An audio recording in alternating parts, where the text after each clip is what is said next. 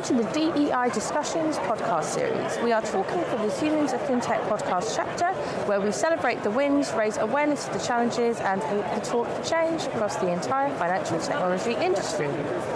Today we are at FIX EMEA Trading Conference in London and hearing live from Alex Chow. Alex is Investment Operations Policy Lead at the Investment Association. He's here today as a speaker on one of the panels and he's here to tell us more. Welcome.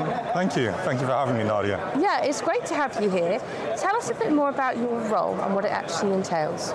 Sure. So I guess firstly, the trade body I work for, the Investment Association, covers UK asset management. So that's not to be confused with the banks, which I think happens quite often. And so what our members do will manage securities on behalf of their clients, which tend to be pension funds or retail investors. So I think we impact maybe 80% of the country because almost everyone has a pension, you're automatically enrolled. That pension will then delegate the management of those monies, those funds, into asset managers, and they're the people we represent. For the IA, I cover post-trade policy, so investment operations, as you alluded to.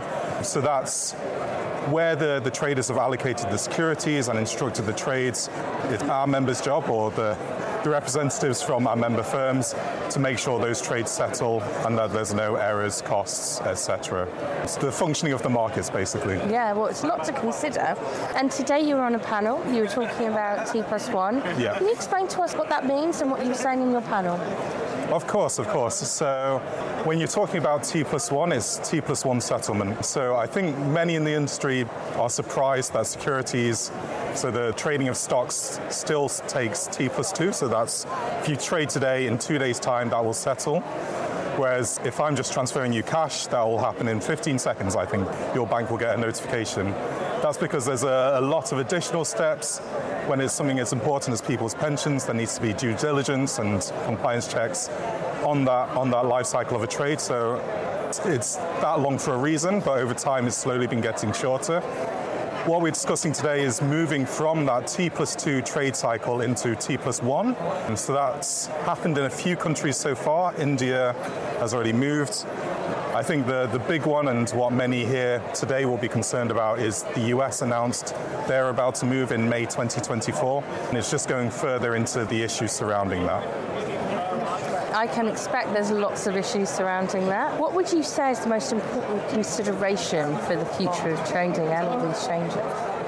Yeah, so I think one of the good things about being here today is I'm coming from a post-trade background, so I think that's an element of the trading life cycle that often gets ignored, so to speak. So when you go into schools and you talk about financial services, everyone sees the glamour roles. So the portfolio management, the brokers, the traders, and indeed I think they're the ones who get paid the big bucks, so to speak. But there's this whole infrastructure around it, and I think for the future of trading, that's quite broad, but I think it's really important that all these different segments, post-trade especially, and that's why I'm very glad to see it's represented, that everyone comes together and talks about these kind of issues, whether it's T+1 or cybersecurity, because all these different teams interact and feed into it. So yeah, I suppose keeping up that communication across teams. And that communication is so important, because you're so right, there's so many different teams and different job roles in all of this. It's not just about, as you say, the glamour front of house. So despite all the change that's happening, how important would you say the human element is to all of this? Yeah, I mean, absolutely, it's key.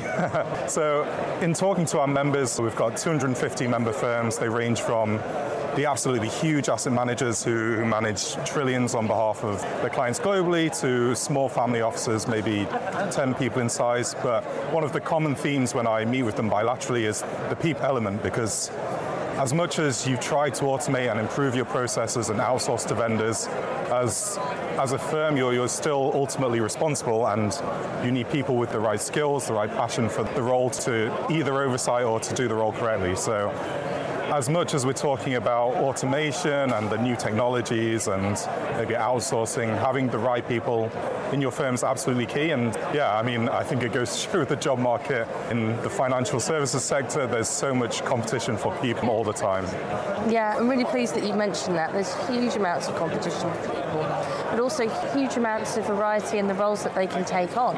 So inclusion is a huge part of that, because we want all parts of society, all demographics of people, all different perspectives in our firms. How important do you think that inclusion side of things is?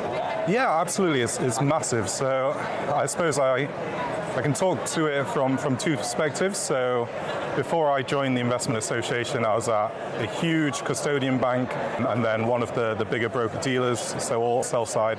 And what you saw there was quite positive. So I think I've had more female managers than male managers. There's good representation at those base levels in terms of the grads coming in. You'd see a rough 50-50 split, and that's across the board. So it's not just the glamour roles like we've spoken about, but in ops, in compliance, in legal, in all the so-called boring jobs, there's good representation. So I think it's worth celebrating that. I think the issue is sometimes when you come to events like this, maybe that representation isn't then reflected. So from what you see at an individual firm, when you come to a big event like this, you can quite clearly see maybe there's not 50% female representation. There's barely any, or at least barely any visible LGBT representation. There's making sure that everyone from all parts of society are involved and engaged. I don't think we're quite there yet. So I think certainly at the more senior levels, or the levels at which people attend these conferences, there does need to be better representation, and that is pretty key. So with that in mind, everyone listening to this podcast, what would you want people to be doing to drive that inclusion piece further forward?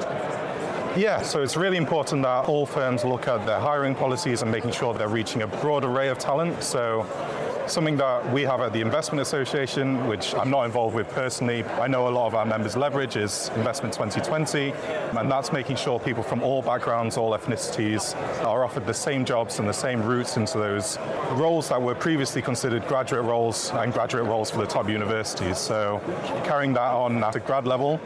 And then I guess what you also want to see is once the diverse workplace reaches that middle manager level, you want to see that continuing upwards, which I think will take time. I think is very, very key. So identifying what challenge that might be for people making that next step, and then for them to actually do it. But yeah, all I can say is I think sometimes the finance industry gets a bad rep for being uninclusive from what I've seen, and is back office rather than maybe more cut front office roles.